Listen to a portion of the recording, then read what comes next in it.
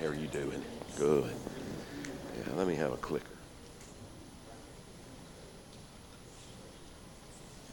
All right.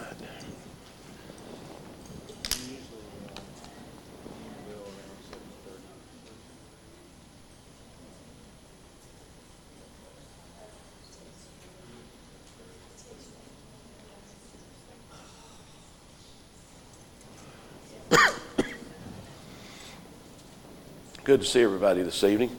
Hope that you're all doing well. I've shook hands with so many of you, and I want you to know I do not have COVID. Okay, I got something worse. I've got sinus. So, COVID's bad enough, isn't it, and everything. So, I'm just dealing with this old sinus stuff, pressure, drainage, all that kind of stuff. And so, I am not contagious. I just don't feel good. But it's good to be here tonight. Been down in Montgomery, drove in from Montgomery just a few minutes ago. Been down there attending the Leaders Connect conference, leadership conference. Spoke a couple of times today. And after we're through here tonight, hey Jeff, how you doing, man? After we're through here tonight, I'll be heading back to Montgomery and speak a couple of times tomorrow and everything. So I ask for your prayers and safe travels and everything. I-65 is...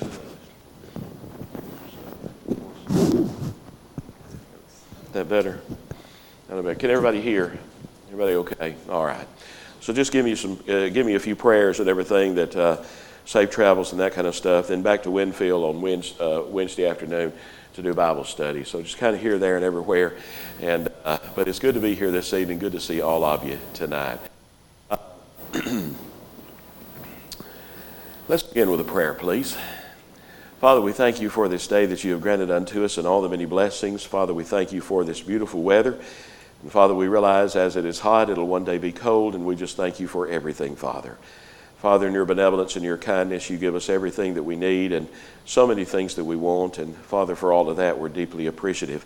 For this congregation, Father, we thank you. We're grateful. And for the good members here and the good stand, the good reputation, Father, we're appreciative for that as well. For food, clothing, and shelter, and all the blessings of life, Father. And Father, for the fact that we can be with friends and family and enjoy this beautiful world that you have given us, we're also appreciative and grateful for all of those things. And Father, for the fact of being here this evening, to be able to study from your word and reflect on spiritual principles, Father, our appreciation it just continues to exceed. And Father, for all of the things, and we've mentioned just a few, but there are so many more that we have reason to be thankful. We thank you for the most important thing, the number one thing, the thing that stands head and shoulders above anything and everything. And Father, we thank you for Jesus. And it's in his name that we pray. Amen. This evening we're going to be looking at a few things. Go ahead and take your Bibles and turn to the book of Job. And do I just start it? Okay, good deal. Job chapter 1, verse 13 and following kind of gives us a jumping off place, introduction, as it were. Just think about some things that relate to Job in this text. You know the chapter. We'll jump right into this chapter, see some of the calamities that Job experiences, and then just reflect on that and show you a few things in regard to Ukraine, just kind of incorporate some things together, if that is okay. Is that okay with everybody? Sound good? Okay.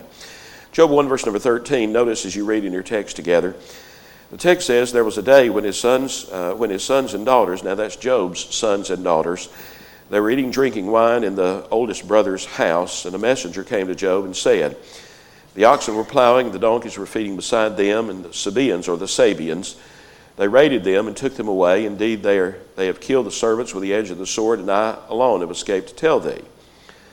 Now, if you know the context, as I know that you do, God and Satan have been having a dialogue. They've been discussing various things, and one thing that comes up is Job. And God is very favorable toward Job, calls him, well, as we see in chapter 1, verse 1, chapter 1, verse 8, he uses characteristics and qualities to describe Job that are just phenomenal. I mean, you're talking about something that you say, well, that's what I want to be. In fact, this Sunday is Father's Day. And I'll speak and I'll preach on Job 1 verse 1, Job 1 verse 8. These are four of the greatest qualities you'll find anywhere in the Bible, and I believe it's qualities that every Christian should strive to attain. Chapter 1, verse 1, blameless, upright, one that feared God, shunned evil.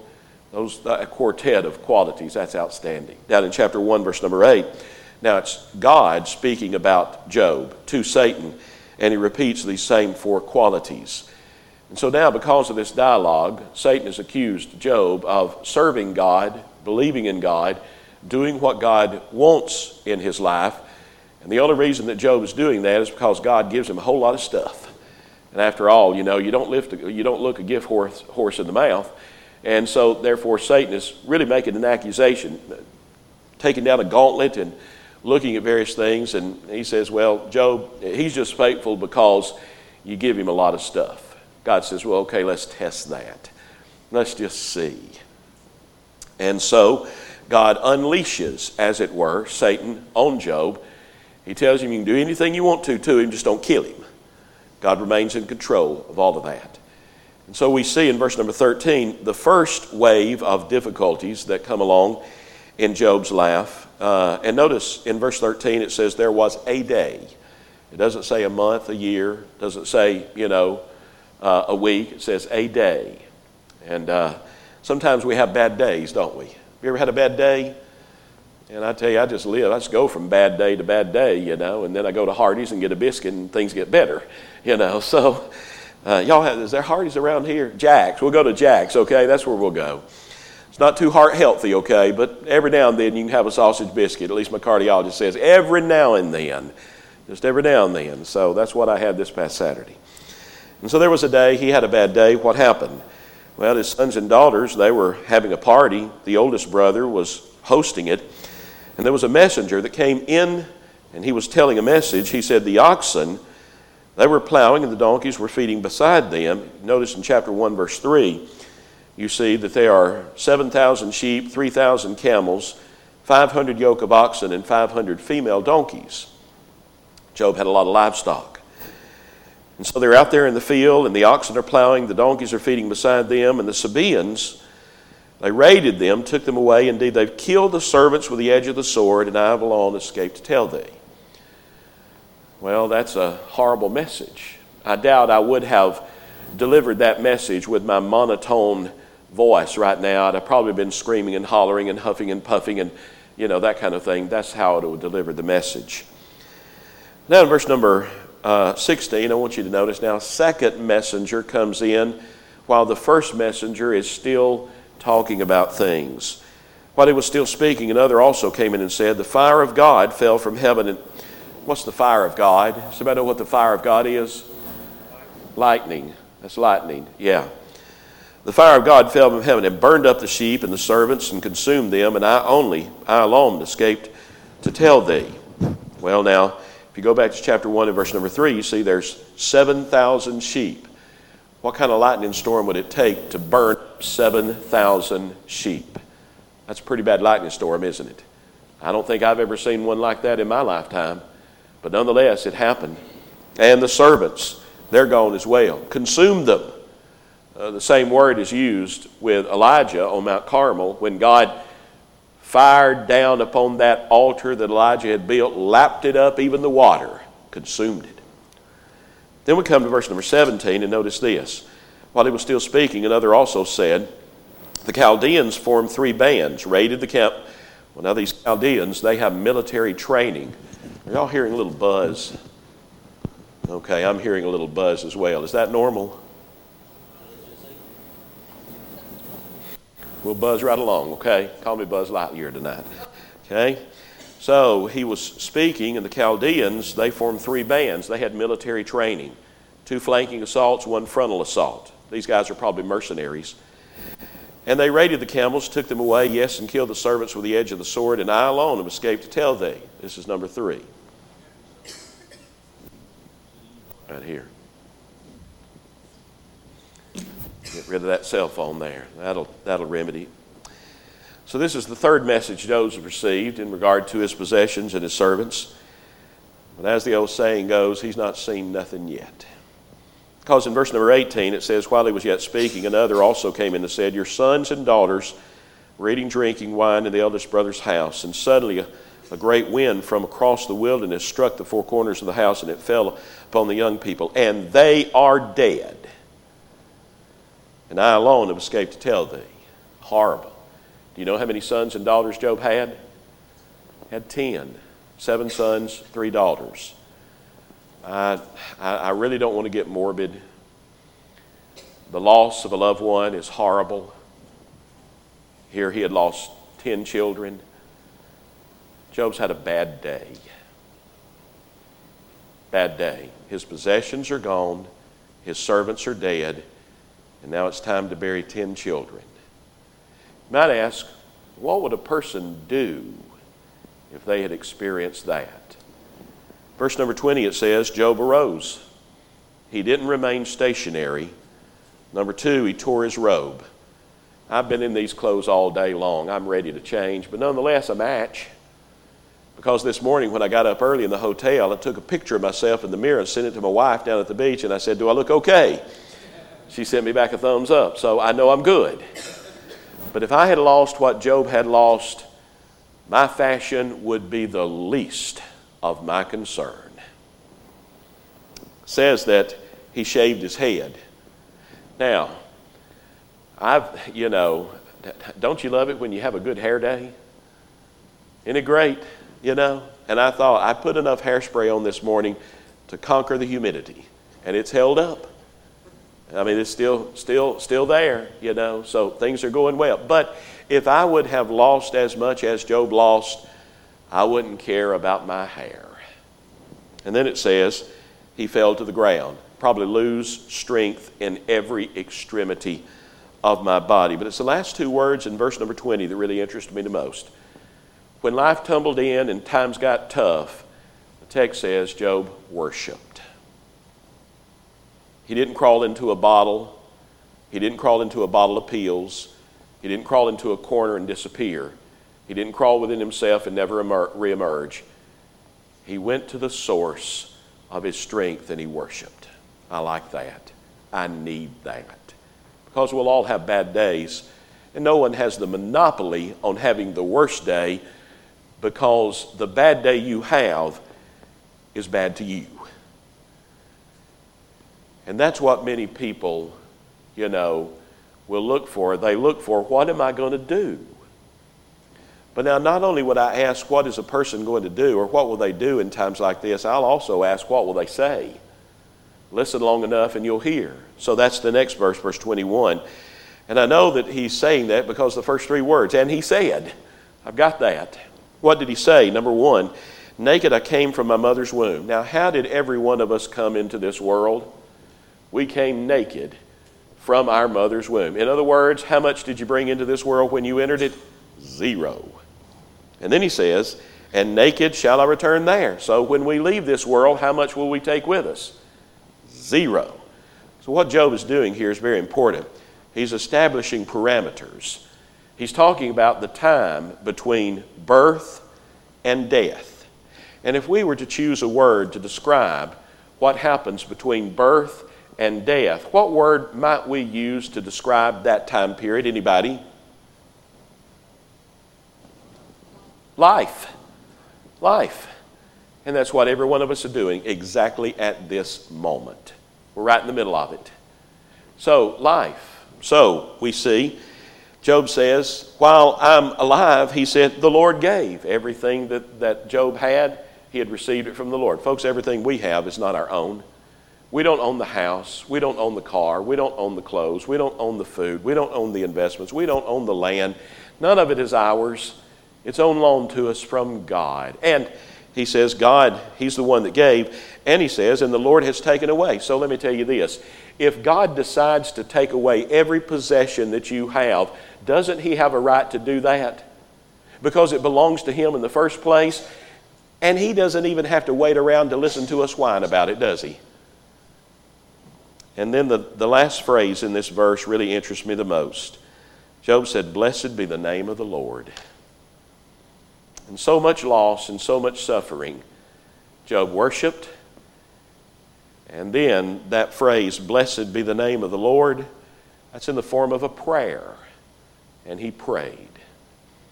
I like that because When I think of people that are suffering in our world today, well, there's so many, but I think of the folks in Ukraine that are really suffering at this time.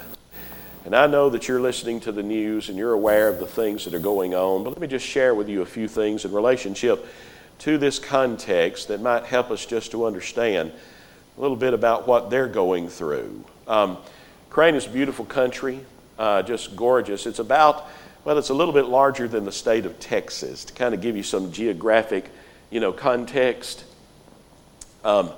Beautiful things in regard to it. It's the largest country in Eastern Europe. Capital is Kiev, about 3 million people. The richest soil that you'll ever find anywhere on the face of this earth. I mean, the Delta doesn't hold a candle to the Ukrainian soil. I've been told by my Ukrainian friends that when Hitler, when he was making his way east and he hit the gauntlet, Minsk, Belarus, and all the way down, he couldn't get any further, and then he had to turn around and go back to Germany, made him so mad that he brought in trucks and scooped up the topsoil and took it back to Germany with him. Well, he saw the value of the soil.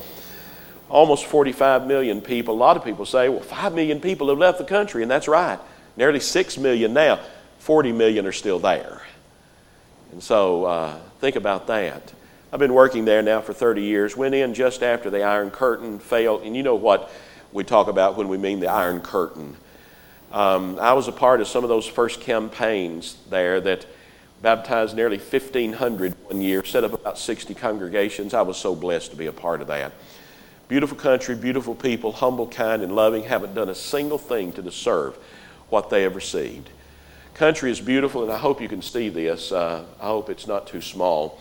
Just to give you an idea of some of the cities that are really instrumental in Ukraine, Kiev is the capital, right on the Dnieper River, just south of Chernobyl. You've heard of that, haven't you? Right up there around in the Chernobyl area. City of Lviv, beautiful city. This is where I go snow skiing when I get a day off or something. Right there in the Carpathian mountain range, We've all heard of Transylvania, that's in the Carpathian mountain range. Lviv, beautiful. Oh, whenever I go through Lviv, they got some of the best tasting tea, Lvivian tea. It's some of the best stuff you'll ever drink in your life. The city of Ternopil, there's a huge group of Christians in Ternopil at this time. Also Ivano-Frankivsk, a lot of Christians there, especially in Chernetsy. Number of Christians that are there, expats or transplants, refugees, sometimes they're called. City of Odessa, that is a beautiful city. Anybody like caviar? Anybody eat caviar? And I love caviar. I can't afford it, but I love caviar. Black caviar, that's the most popular. Sometimes you have white caviar, but down at Odessa, right there on the Black Sea, you can get red caviar. Good. Well, that stuff is delicious. Whenever I go to Odessa, I try to buy a little bit, afford a little bit, and it's delicious. But Odessa, beautiful port city. The city of Nikopol, I've enjoyed strawberries through my life, but you'll not taste a better strawberry than that which is raised in Nikopol. City of Zaporozhye.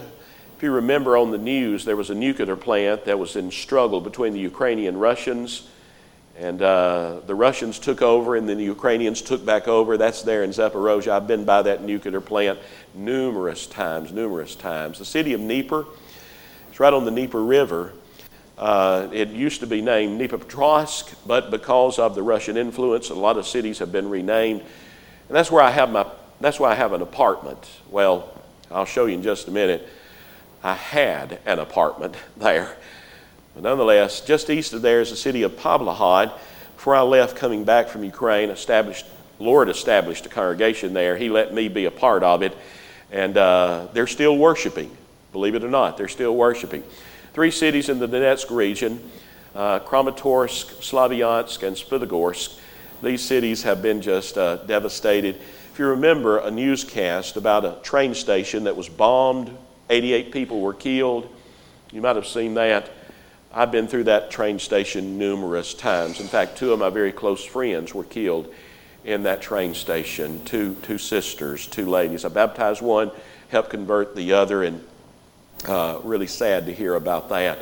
We've heard a lot about, let's see, where are we at now? That's kind of over Well, the Luhansk region, that's been heavily bombed, and also the Donetsk region. The city of, well, most people pronounce it Mariupol. We've heard a lot about Mariupol. Really Mariupol is, I think that's the way it's to be pronounced. But lots going on there. I'm going to give you my opinion, because a lot of people have asked, Mark, why did all of this start? Why did all of this happen? And I believe it happened because of selfishness. I believe greed was the root of the problem. There's a place just in the south called the Crimea Peninsula, one of the most beautiful places you'll ever visit on the face of this earth. I mean, it is absolutely gorgeous. There was a young man that grew up, Russian. He grew up and his family went to the Crimea Peninsula every summer, spent the summer there. That was their summer vacation. Fell in love with it, vowed he'd always go back every year for the summer and do vacation. And that's what he did. Just grew up loving the Crimea Peninsula. And then in 2013, when the U.S. announced that they had targeted the Crimea Peninsula to build a U.S. air base, this man became infuriated. He said, I'm not going to let my precious Crimea Peninsula, where I've gone for years, be tainted by Western corruption, especially a military base. And it infuriated him, and so he started a war. You might recognize his name. His name is right there. I believe that all of this stems, and once again, I think this is my opinion. I believe it all stems from Crimea Peninsula, and he didn't want that to fall into American hands. And thus, much of this has resulted.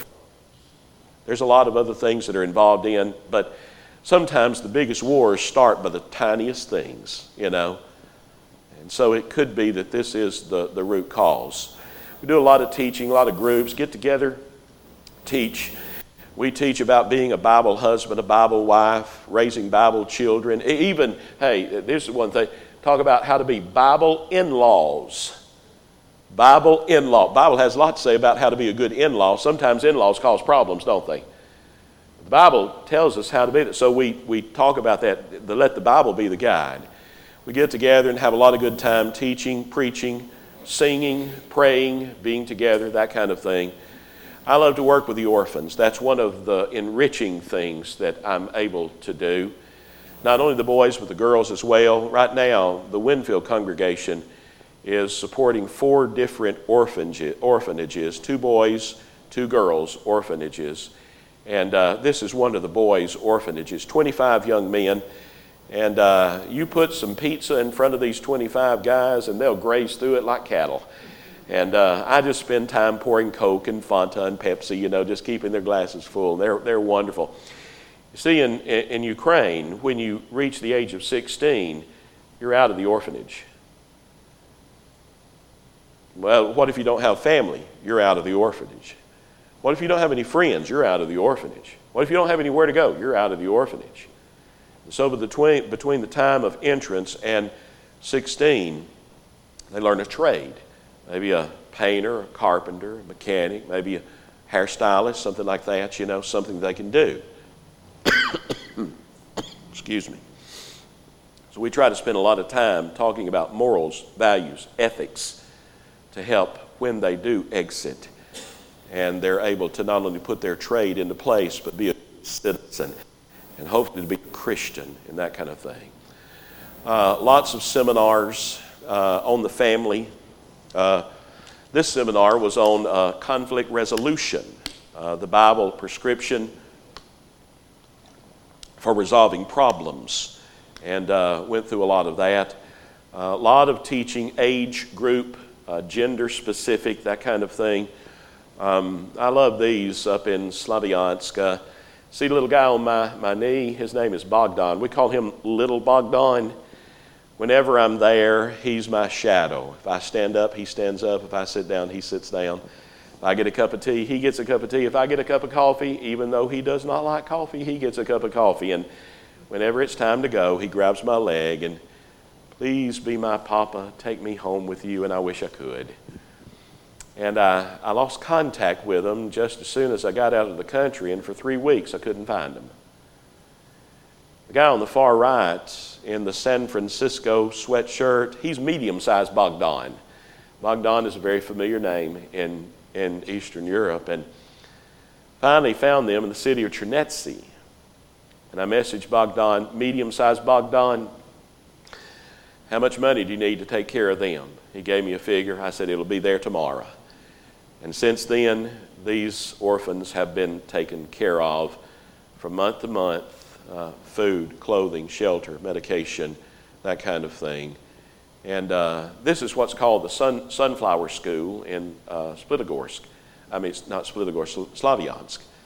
And they go to school during the day, and then after school they come to the church building and they learn about Jesus, and they're taught English using, guess what text to use to teach English? The Bible. Good kids. I love them. Several folks that are just wonderful. On the, let's see, that would be on the far left. Sasha Alexander, fantastic minister. Not the best preacher in the world, but a fantastic minister. I'd put him up against any minister in the country of Ukraine. In the middle, Sergei and Marina, they're some of my closest friends. I've known them 25 years. And just this week, due to the fact that they were not able to, we're all adults here, they were not able to conceive a child naturally, and so they have gone with artificial insemination, and that happened this week. So I'm sitting on pins and needles to hear if I'm going to be an adopted grandpa, and so I'm hoping and praying that it will. On the right is Biggest Bogdan, okay? That's what we call him. I've had 12 youth ministers in my career as a minister. The one I've got now is fantastic.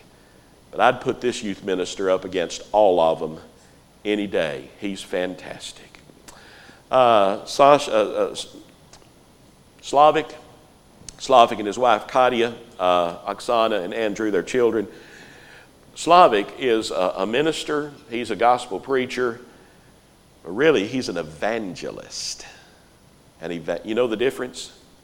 He's an evangelist. The city of Nikopol, he's doing a fantastic work. Down in Odessa, these two guys right here, Vladimir and Andrew, they're doing a fantastic work. They're working in helping the folks in Odessa. And I'll show you some things that we've just done in the last few weeks in regard to them. But Odessa is very close to Mariupol. And a lot of folks from Mariupol have transplanted into Odessa. And the Christians are being taken care of by these two good fellows right here. Baptisms, even when times are tough, you keep preaching the gospel, don't you? Even when times are difficult, even when war is on, you keep evangelizing. So evangelism is going on. Oh, I love this picture. Right in the middle, a guy hugging the woman and everything. That's the picture I love the most. He had just baptized his mama, and he's hugging her. I thought that is precious as precious can be. Wonderful, wonderful things in regard to souls being saved. This was yesterday. No, today is Tuesday? This was Sunday in Chernetsy. And this precious Ziena is now a Christian. And so just wonderful. Now, supplies for families. Pavlahad, many supplies have gone in there. Also for the orphans. There's a lady by the name of Rita, and Rita is doing a great job of taking care of those in Dnipro, and she's working really hard. We wire money to her once a month, and she takes in medication, shoes, clothing, the necessities for the orphan. This is a group of older boys in this orphanage.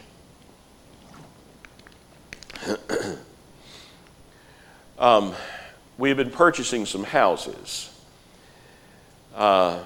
in rural areas so that those that are escaping from the east can come and live in these houses until it's time for them to go back to their homes and start their lives again.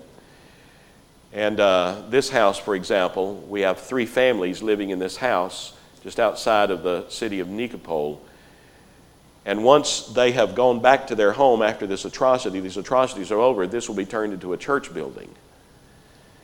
And so, just to give you an idea of this is my apartment, or what used to be my apartment. And so I have got a line on a new apartment, and I hope to transfer the money to get it purchased within the next couple of months, so that I'll have a place to land and put my suitcase while I'm there. But I love that apartment. I'd gone in I'd taken IKEA, and gone through it. It was just right. Now you can see what's happened there. Some good results over the last 8 weeks. That top number, 41 baptisms, is actually 42 because of the one that happened Sunday. Now, these are just the ones that have been reported to me, and I can only imagine that there are many, many, many, many more. I'd like to have an accurate count, but now this is what's been reported to me. Restorations, reconciliations, even when times are tough and marriage is kind of on the rocks, it's good when they come back together. And those wedding ceremonies, that had to be a bright light in such a dark day. Now, up to this point, we've purchased 5 houses. We purchased a house that will house 3 families each. We go in and we check the foundation, the roof, the plumbing, the electrical, the kitchen, the bathroom, make sure the structure is sound. Spend what money we need in regard to that, then move the families in, and they'll stay there until this war is over. And once it's over, we'll kind of refurbish it into a church building. And so right now, and every how long it will be when this thing is over, there'll be 5 new congregations in Ukraine, and that's a wonderful thing. But now, I say that I have a goal of 15. I've changed that. My goal now is 25. I want, by the time this war is over, 25 houses that are going to be reworked as a church building. Won't it be wonderful when this thing is over and we're able to say there's 25 new congregations in that country? And that's the goal right now. We're able to purchase a house and about a hectare of land, anywhere from $10,000 to $15,000. And then we put about $5,000 into it, just updating it. So we're having about $20,000 per house. And that's pretty cheap to have a future church building, isn't it? And the church in that particular location. And so I'm really excited, continue exciting about this. I direct 3 Christian colleges in Eastern Europe, one in the city of Odessa, one in the city of Dnipro, and one in the city of Minsk, Belarus. But we have suspended classes until further notice, until this war is over. But they're anxious to get back in their classes. And I believe we're going to be able to resume classes even before the war is over. I have hope in that regard. We're training Christians. We're training gospel preachers, Christian teachers, and mission workers. And, International Bible College, y'all know IBC, what's now Heritage Christian University, they did a great job. Man, you're talking about a fantastic work. And I remember listening to David Underwood, Basil Overton, and Charles Coyle talk one time, and they said, we might have got it backwards. They said to bring foreigners to America, train them, and then once their training is over, send them back. Well, if you bring someone to America and they stay here for a little while, when it's time to go back, what sometimes happens? They want to stay. And so we've kind of reversed it now, so we train in their own language, in their own culture, in their own country. Instead of bringing them here, go to them. And that's the technique that we're using now. I always enjoy spending time with preachers, especially preachers and their sons. This is Victor. He's a preacher. His son, he's a PK. Nassar is a PK. You know what a PK stands for? Preacher's kid. I'm one. I've got 2. My son's got 3, and they're wanting 8. So pray for me, please. Pray for me. And I love working with these. And Nassar right here, right now, he's making $300 a month. Could you make it on $300 a month? Well, it's a different culture, different country, yes, and everything, but $300 a month is not much. We're going to bump him up to $500 a month. He's doing a great work. Training preachers, I'll be able to see that, but that says training preachers.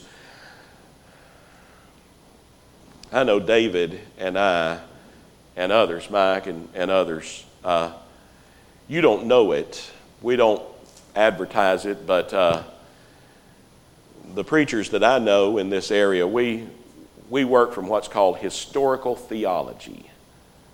When you hear a sermon here, it's based on historical theology. That's just it. That's a big dollar term, you know. There's a thing that's going on right now called narrative theology that is dangerous. And I picked up on it in Ukraine, and I was hearing some of the preachers as they were drifting over into narrative theology. So I've been doing a lot of preaching about the dangers of narrative theology, promoting then historical theology. Also, and this is a big term, but I'll tell you what it means, homiletical structures that strengthen parabolic proclamation dealing with in-stress devices. What that simply means is this. Parables are wonderful, but a parable has one lesson. Now, many applications, but one lesson. It means to the original readers what it means to the readers today. One lesson. We've got a lot of applications there, but one lesson. And the lesson comes in the end thing, like Jesus said to the Good Samaritan and those that had, been hearing that. He said, go and do likewise. That's the lesson. And so I do a lot of teaching in regard to that, but also just basic things about how to begin a sermon, what, where, when, why, who, and what, and how, just how to develop a sermon. I'm not going to get up here and preach just off the cuff. I'm going to spend time in preparation. And so it's important that preachers understand that they must burn the midnight oil and prepare. Do a lot of preaching and teaching, a lot of small group Bible studies, a lot of good things going on. And that's one. Oh, these folks love to eat, and I fit right in with them. Right in there with them. They took this picture of me down on the Black Sea, and it kind of bothered me just a little bit because they said I looked like a Turkish sea captain. I said, well, if that's what a Turkish sea captain looks like, he's a good-looking dude. March the 4th, it was about 5 a.m. in the morning. And I'll finish up with this. I was fast asleep in my nice little cozy apartment, I was awakened by explosions in the city of Dnipro. They were bombing the airport and a couple of factories on the edge of town, not far from where my apartment is located. And I was startled. The building was rattling. The windows were shaking. Got a call on my cell phone from Sergei and Marina. We'll be there in 20 minutes. Get everything together. We got to get you out of the country. This war is going ballistic. 20 minutes later, they pulled up in front of the apartment, and that little Ford van was packed tighter than sardines, and I squeezed in somehow, and we drove 734 miles across the breadth of the country. Took 22 hours to do that. Stopping along the way, Christians would have us a cup of tea, piece of bread, piece of cheese. One Christian sister said, lay down on the couch. Just get 20 minutes of sleep. And finally made it to the city of Lviv. Bought the last ticket on a Flick bus. This was a European bus line. And paid 5 times what I'd normally pay, but I was proud to pay it. It's the last ticket. This bus was going to Warsaw, Poland. Standing there waiting on the bus to arrive, and sirens are going off, military's running everywhere. People are just chaotic. They're trying to get them into the basements, into the storm shelters or the bomb shelters of the city. Finally got on the bus, and we took off out of town. Got a little ways out of town and had to stop for a passport check. Like I said, I was on the bus. All were Ukrainians except me. And the guy sitting right next to me, he was Polish, and he could speak about that much English.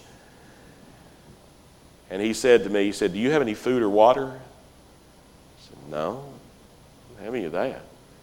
He said, there's a magazine right over there, convenience store. He said, you better go and get you some. We could be on this bus for days. Bought all the bottled water they had, bought some pierogi, and that's good. That's like a fried apple pie. Not heart healthy, okay? But you can eat them every now and then. Bought all the varenki they had. We call that ravioli. Got back on the bus, and we took off. Well, as we were going, I look out the window, and I'm not exaggerating, there are thousands and thousands and thousands and thousands Ukrainians on the sides of the roads walking.